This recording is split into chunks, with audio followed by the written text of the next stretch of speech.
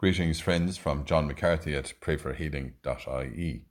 Corrie ten Boom was a Dutch watchmaker who survived Ravensbrück, the German concentration camp. She said, "Is prayer your steering wheel or your spare tire?" Today's Gospel reading is from Luke.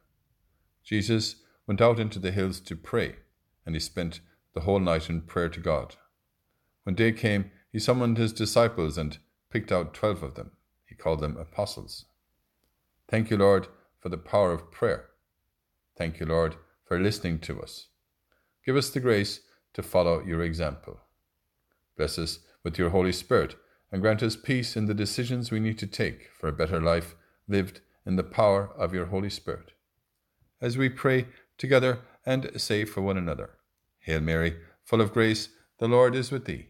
Blessed art thou among women, and blessed is the fruit of thy womb, Jesus. Holy Mary, Mother of God, pray for us sinners now and at the hour of our death. Amen.